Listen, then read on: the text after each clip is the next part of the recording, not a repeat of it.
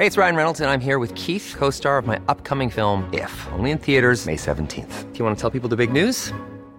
All right, I'll do it. Sign up now and you'll get unlimited for $15 a month and 6 months of Paramount Plus Essential Plan on us. MintMobile.com/switch. Upfront payment of $45 equivalent to $15 per month. Unlimited over 40 gigabytes per month. Face lower speeds. Videos at 480p. Active Mint customers by 531.24 get 6 months of Paramount Plus Essential Plan. Auto renews after 6 months. Offer ends May 31st, 2024. Separate Paramount Plus registration required. Terms and conditions apply if rated PG.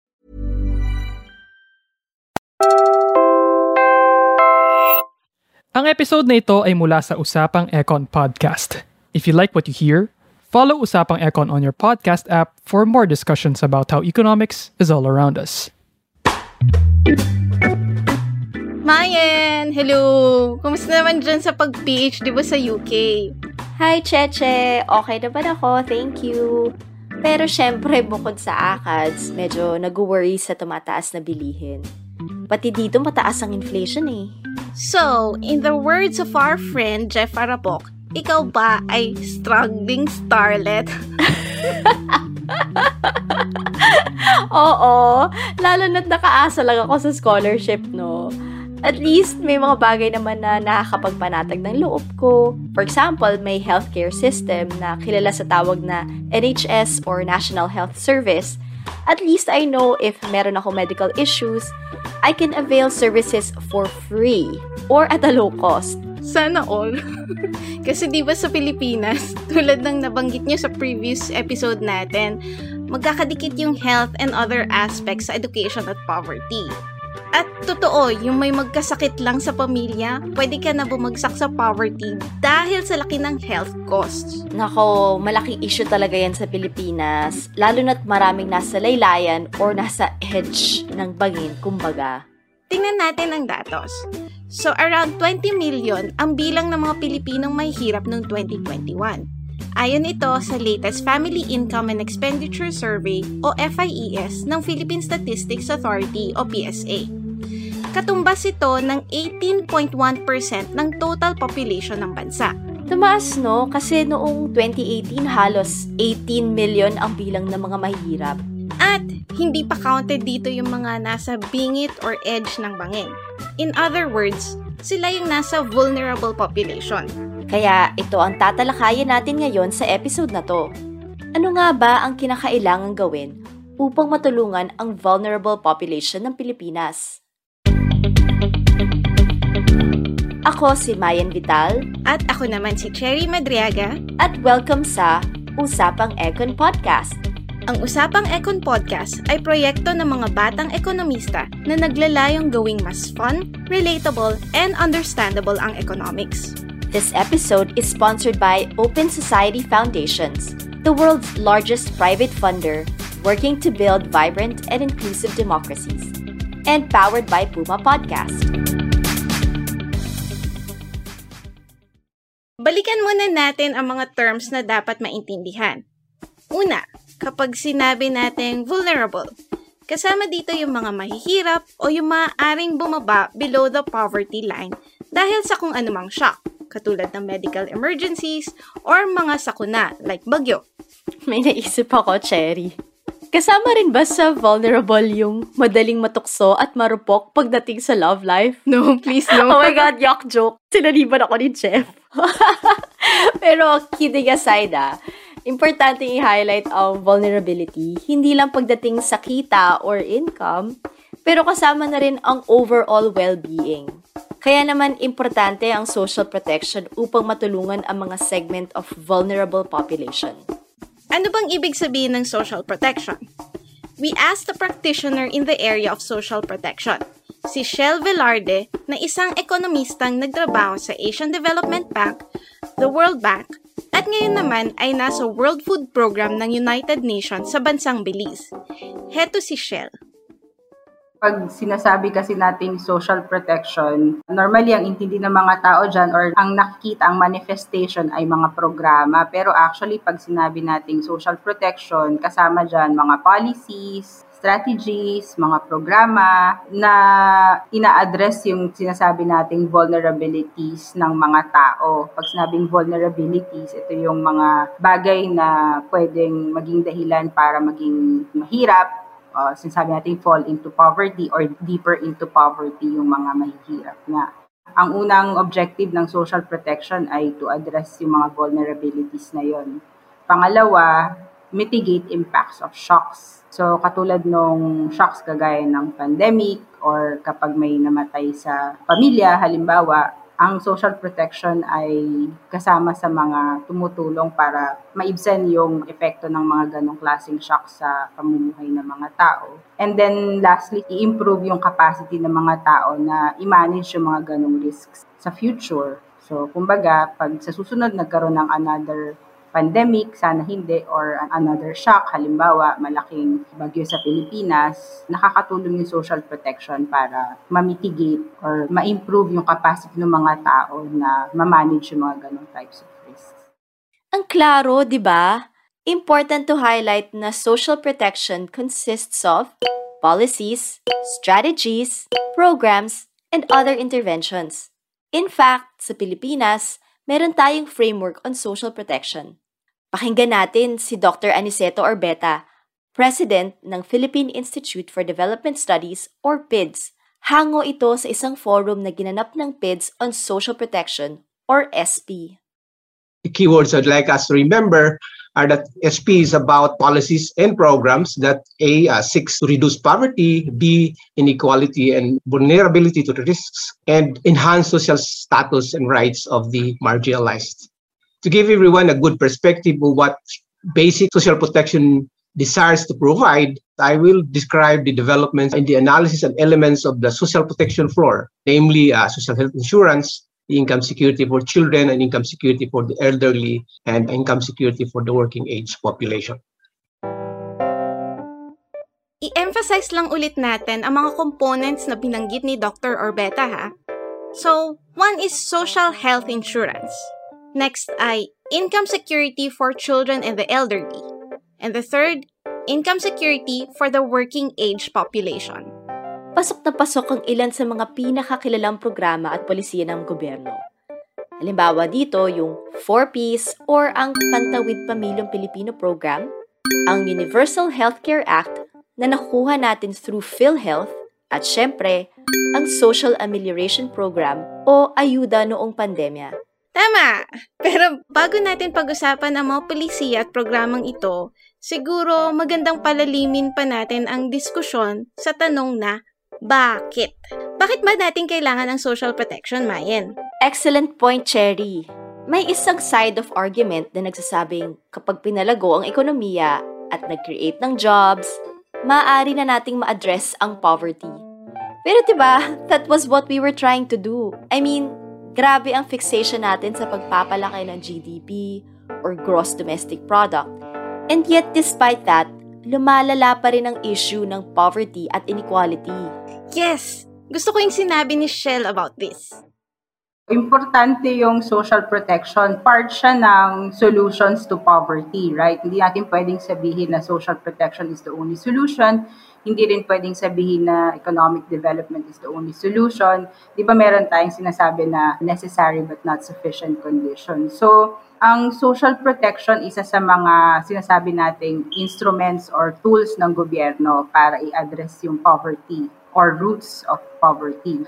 Yung mga dahilan kung bakit ang hirap pababain yung poverty.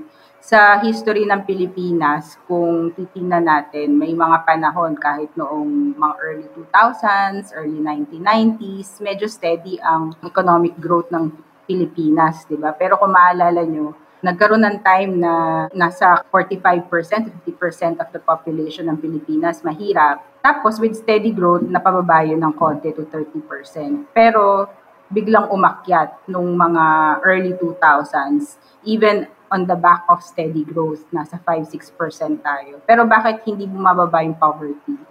Dahil may mga root causes na hindi tayo na-address. So doon nagsimula yung idea ng social protection. So sabi natin hindi enough na growth lang ang iniisip ng gobyerno kasi hindi natin nakikita yung trickle-down effects na sinasabi natin, di ba? So kailangan mas direct ngayon yung interventions ng gobyerno.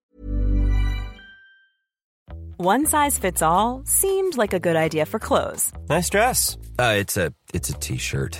Until you tried it on. Same goes for your healthcare. That's why United Healthcare offers a variety of flexible, budget-friendly coverage for medical, vision, dental, and more. So whether you're between jobs, coming off a parent's plan, or even missed open enrollment, you can find the plan that fits you best. Find out more about United Healthcare coverage at uh1.com. That's uh1.com.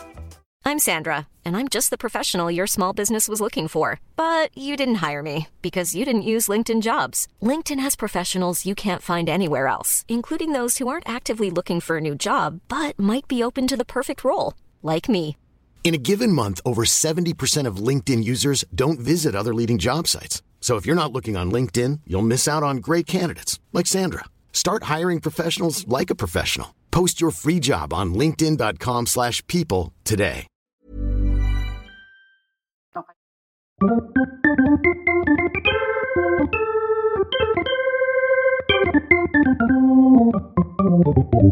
So ayan, napag-usapan na natin kung ano ba ang definition ng social protection. Ngayon, tatalakayin natin ang ilan sa mga kilalang social protection programs ng Pilipinas.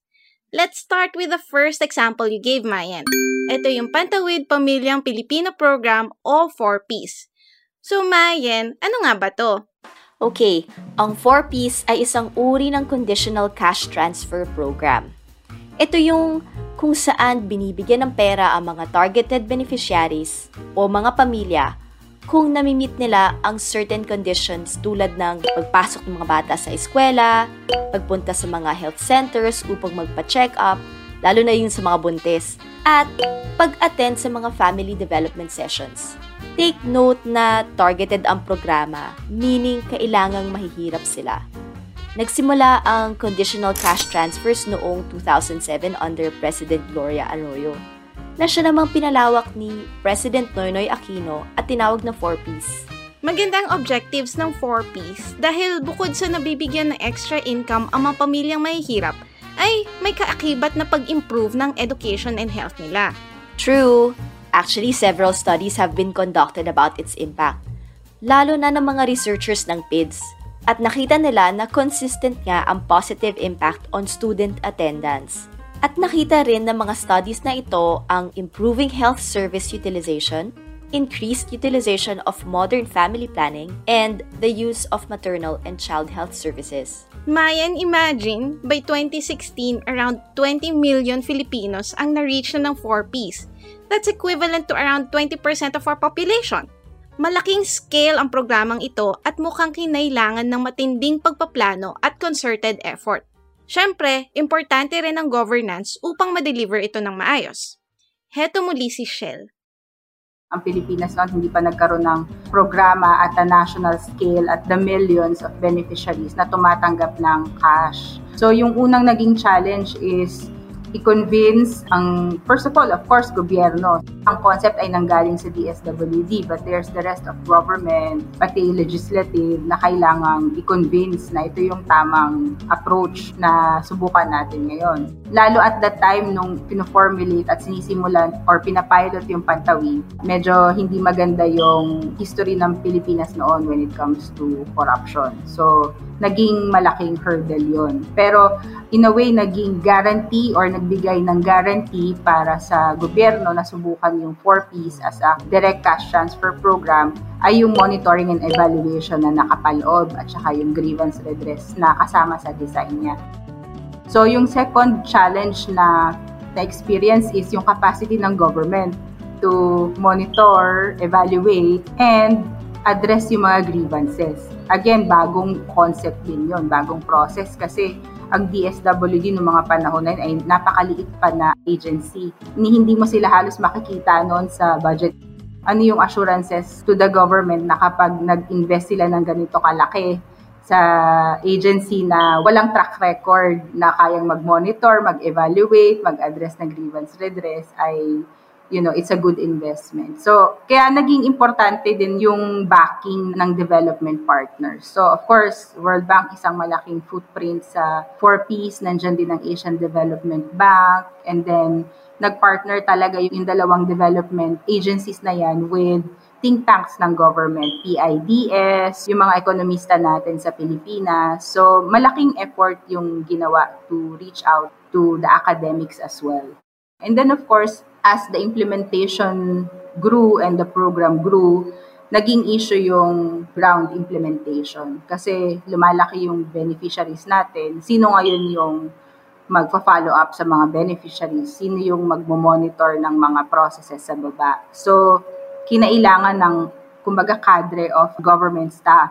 Kailangan i-beef up din yung capacity ng DSWD to implement. So, yun yung sumunod na ginawa. So, napakaraming trainings na talagang ininvest para maintindihan yung programa, paano dapat nag-work yung programa, ano yung role ng government implementers. So, I think, in the end, talagang na-strengthen din yung capacity ng government. So, yun yung mga nakikita namin na issues noon na directly in-address ng mga partners that are supporting the government. Ang complicated. Bukod sa governance issues, di ba, may naririnig rin tayong mga kwentong hindi maganda. Tulad ng mga beneficiaries daw na gumagamit ng allowances nila sa hindi angkop na paraan, like pagsusugal. May mga ganyang kwento, no, Cherry? Although anecdotal. Hindi naman kasi pwedeng ma-rule out na may mga ganitong nangyayari kasi mahirap talagang ma-monitor ng 100% ang mga beneficiaries. Kailangan rin i-point out na ang 4Ps ay hindi masosolve yung problems na gusto niyang i-address ngayon. Kaya nga it takes a generation to produce a breadwinner in the family. So minsan, ang daming external factors na dapat ina-address din ng government. Imagine, yung 4Ps beneficiaries mo na may pinag-aaral na anak na inaasahang makakatulong after makagrad, tapos may nangyaring wala sa plano. Di ba ang hirap, Mayen? Tama yan, Cherry. In order for 4Ps or any conditional cash transfer program to be truly effective, kailangang may mga complementary policies tulad ng sex education, financial literacy, etc. Even the quality of education itself, tulad nung napag-usapan natin sa previous podcast episode. Tipong ang mga tanong ay, nag-a-attend nga sila ng school, but what about the learning outcomes? Natututo ba sila? Ano ba natututunan nila? This is what we need to find out as well for future research. Kasi kung hindi naman maganda ang learning outcomes natin, nababawasan din ang impact ng programa. Next naman ay ang social health insurance. Data from the Philippine Health Insurance Corporation or PhilHealth shows that in 2021, halos 9 out of 10 Filipinos na ay registered with PhilHealth. Ang taas, no? Oo nga. What does that mean though? Himayin natin ang social health insurance at papaano ba ito nag-work sa Pilipinas. Pakinggan natin muli si Shell. Okay, so yung Philippine Health Insurance naman, PHIC or tawag natin PhilHealth, di ba? Ang tinatry na i-address ng PhilHealth ay yung future health risks kasi malaki ang impact pag may nagkasakit sa pamilya, lalo kapag ang head of the family ang nagkasakit. Kasi pati yung earning capacities ng pamilya ay naapektuhan pag hindi sila nakakapagtrabaho, lalo kapag kailangan silang i-hospitalize. Ang maganda sa design ng PhilHealth is that contributory siya. So, ibig sabihin na nagbibigay siya ng basic insurance, health insurance package para sa mga nagko-contribute. Pero meron din siyang social assistance part or may non-contributory part. I-add ko lang sa sinabi ni Shell. Meron kasi tayong tinatawag na direct at indirect contributors sa PhilHealth. Yung direct contributors ay yung mga may kakayahang magbayad ng premium. At ang indirect naman, yun yung galing sa mga indigent, senior citizens at sponsored programs. Sila yung mga sinasubsidize ng national government. Okay, so ano naman ang effects ng pagkakaroon ng social health insurance? We heard Dr. Orbeta discuss some of the studies. Mike Abrigo's study released in 2020 did informative simulations. He finds that the benefit package are progressive. The study also showed that while individuals are net contributors in their early teens to mid-30s, they become net beneficiaries for a large proportion of their life, starting in their late 50s. He finds that the lower socioeconomic class transitions into net beneficiary status earlier. Okay, let's highlight what Dr. Orbeta meant by progressive. Ito ang karakteristik ng isang programa o polisiya na kung saan mas nakaka-benefit ang mga mahirap, But we also heard some of the implementation challenges and issues in that same forum. For example, malaki pa rin ang out-of-pocket expenditure or sariling gastos ng mga tao kahit na may PhilHealth. May isang PID study na nag-estimate na about 44% are out-of-pocket pa rin. Halimbawa, kung ang hospital bill ay umabot ng 100,000 pesos, kailangan mo pa rin gumawa ng paraan para sa 44,000 pesos na hindi makukuha sa PhilHealth. Yikes, ang laki nga. Imagine mo, ang minimum wage as of September 2022 sa NCR ay 530 to 570 pesos per day. Kahit i-assume na natin na 570 per day yan, kailangan mo magtrabaho ng 4 na buwan para lang mabayaran ang 44,000 pesos na yan. Assuming na walang buwis at yung pang-araw-araw na gastos. May buwis at gastos. Kaya kulang ang 4 na buwan. So ang tendency, uutang na lang. Tapos ang laki pa ng interes. Lalo na't hindi naman ganun kadali umutang sa bangko. Kaya either magpa 5-6 or some other form of loan shark. Di ba nakaka-disturb? Tapos karamihan ng mga mahihirap hindi naman minimum wage earners. So wala talaga. Nga na ang mga vulnerable pagdating sa health cost. Kaya talagang kinakailangan paigtingin ang service coverage ng PhilHealth upang masuportahan ang mga mahihirap. Sana nga tulad ng NHS dyan sa UK, no? Oo, yun talaga maganda. But then again, it's not as easy as it seems. Tinanong natin si Shell on her thoughts about the feasibility of adopting this model. Yung UK model, actually hindi lang UK model, pati Canadian model, maganda rin ng social health insurance nila. Pero all of those are founded on medyo generous contribution. Pag nag-claim sila ng assistance from their NHS, almost 100% covered. Pero before nila ma-enjoy yung benefit na yun, medyo malaki yung contribution nila. Kung gusto natin na mas maganda ang coverage, mas adequate yung coverage ng ating social health insurance, ang question doon is how much we are willing to contribute. Yun yung una. Ibig sabihin yung employee. And then how much is your employer willing to contribute? Ngayon, kapag yung non-contributory part. So, ang question doon ay yung resource, right? Yung panggagalingan ng financing. But yung level for us to get to yung NHS system ng UK or ng Canada, medyo malayo-layo pa siguro tayo doon kasi medyo malaking financing resource ang kailangan. So, malaki ang role ng availability ng resources para matupad ang objectives ng social health insurance. Pero, yun nga, may scarcity o kakulangan ng resources talaga. So, kailangan may balancing of interest na nagaganap. Tama ka dyan, Cherry.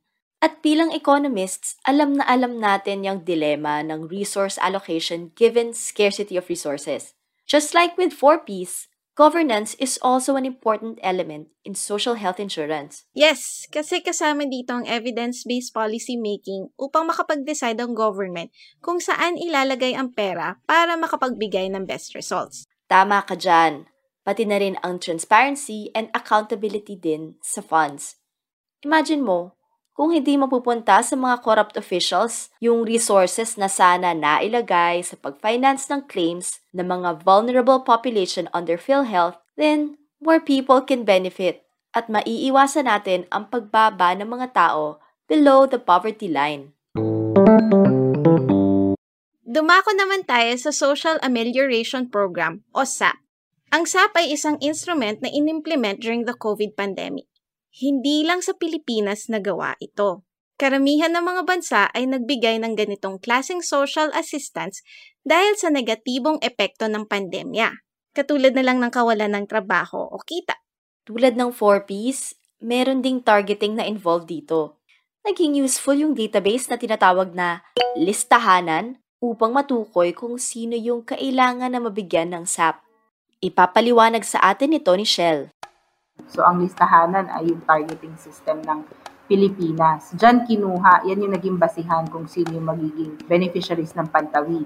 Yung system na yun ay available, existing sa Pilipinas nung sinisimulan yung Pantawid nung mga early 2000s. At ina-update nila yan ng DSWD. So, ang ginawa nila as one of the response to COVID is tingnan yung listahanan. Sino pa dun nasa listahanan ang vulnerable households or nasa malapit sa poverty line, di ba? Na pwedeng mag-fall into poverty ngayong time ng pandemic. So, bukod sa pantawid, nagbigay sila ng additional na cash assistance dun sa mga pamilya na yon. And I understand, mahigit 1 milyon or mahigit even 2 milyon or 3 milyon yung pamilya na nakatanggap.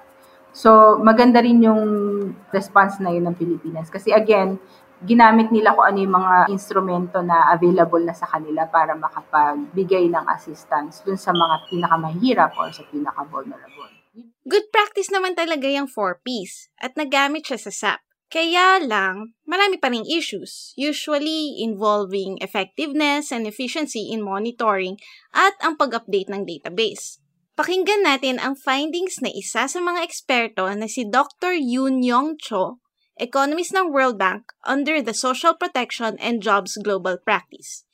Heto ang mga naipresenta niya sa forum ng PIDS. During the pilot stage of 4Ps in 2009, almost 92% of 4Ps beneficiaries belong to the bottom 40% of income distribution, which is an outstanding figure globally. However, the share has declined over time, and by 2020, during the pandemic, only slightly over 60% of 4Ps households are from the bottom 40%.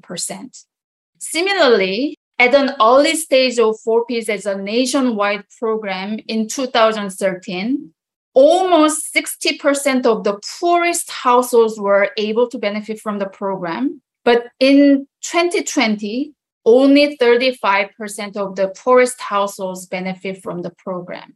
This indicates that there are many families outside 4Ps that need the program support, but they are unable to receive it. Nabanggit din ni Dr. Cho sa forum na ang SAP or ayuda ng mga LGUs, pati na rin yung mga NGO support ay hindi masyadong well-targeted. Tapos minsan regressive pa. By regressive, we mean mas nakaka-benefit ang mga may kaya o mas mataas na incomes. Siguro due to the lack of updates in listahanan, bumaba rin talaga ang targeting performance. Kaya naman, napag-uusapan yung pag-improve ng isang national database. Pumapasok dito yung Philippine Identification System or PhilSys kasi pwede itong foundational ID na universally available and usable ng lahat ng government agencies. Importante talaga ngayon ang information management system, no? Kumbaga, nasa 4th Industrial Revolution na kasi tayo at kailangan na i-harness ang technology and automation. That's another governance aspect we should emphasize. Kailangan talaga yung mga nasa government, no, dapat may technical competence and forward thinking upang makapag-design ng efficient and effective na programa. Agree ako dyan, Mayen. To sum it up, in order for social protection to work better, kailangan ng effective governance. Naku, Mayen, ang dami talagang challenges na kailangan pang plansyahin ng gobyerno, no? Kaya naman hindi talaga biro ang pumasok sa government, lalo na ang pagtakbo sa isang mabigat na posisyon. Literal na may impact ang mga desisyon mo sa mga buhay ng mga tao, lalo na sa kanilang well-being. Anyway, hindi pa dito nagtatapos ang ating kwentuhan tungkol sa social protection. Sa next episode, maririnig natin na ang social protection ay hindi lang limited sa cash transfers at healthcare systems. Yes, Cherry! Exciting yung susunod na episode kasi madidiscuss natin yung ibang forms ng social protection na pwedeng magawa, hindi lamang ng national government, pati na rin ng LGUs at private sector. Kaya naman, stay tuned! Muli, ako si Cherry Madriaga. At ako naman si Mayen Vital. You've been listening to the Usapang Econ Podcast, sponsored by Open Society Foundations and powered by Puma Podcast. I-follow ang Usapang Econ Podcast sa Spotify, Apple Podcasts, or wherever you listen. Sundan nyo rin kami sa aming blog sa usapangecon.com. I-like and i-follow nyo rin kami sa Facebook, Twitter, Instagram, at LinkedIn. Maaari rin kayo mag-subscribe sa aming YouTube channel. Salamat sa audio editor ng episode na ito na si Joe Salcedo at sa producer namin na si Macy Hoven. Salamat din kay Shel Velarde sa panayam at ang PID sa pag-imbita sa publiko ng kanilang forum. Kung nagustuhan niyo ang episode na ito, please share it with a friend dahil ang economics ay para sa lahat.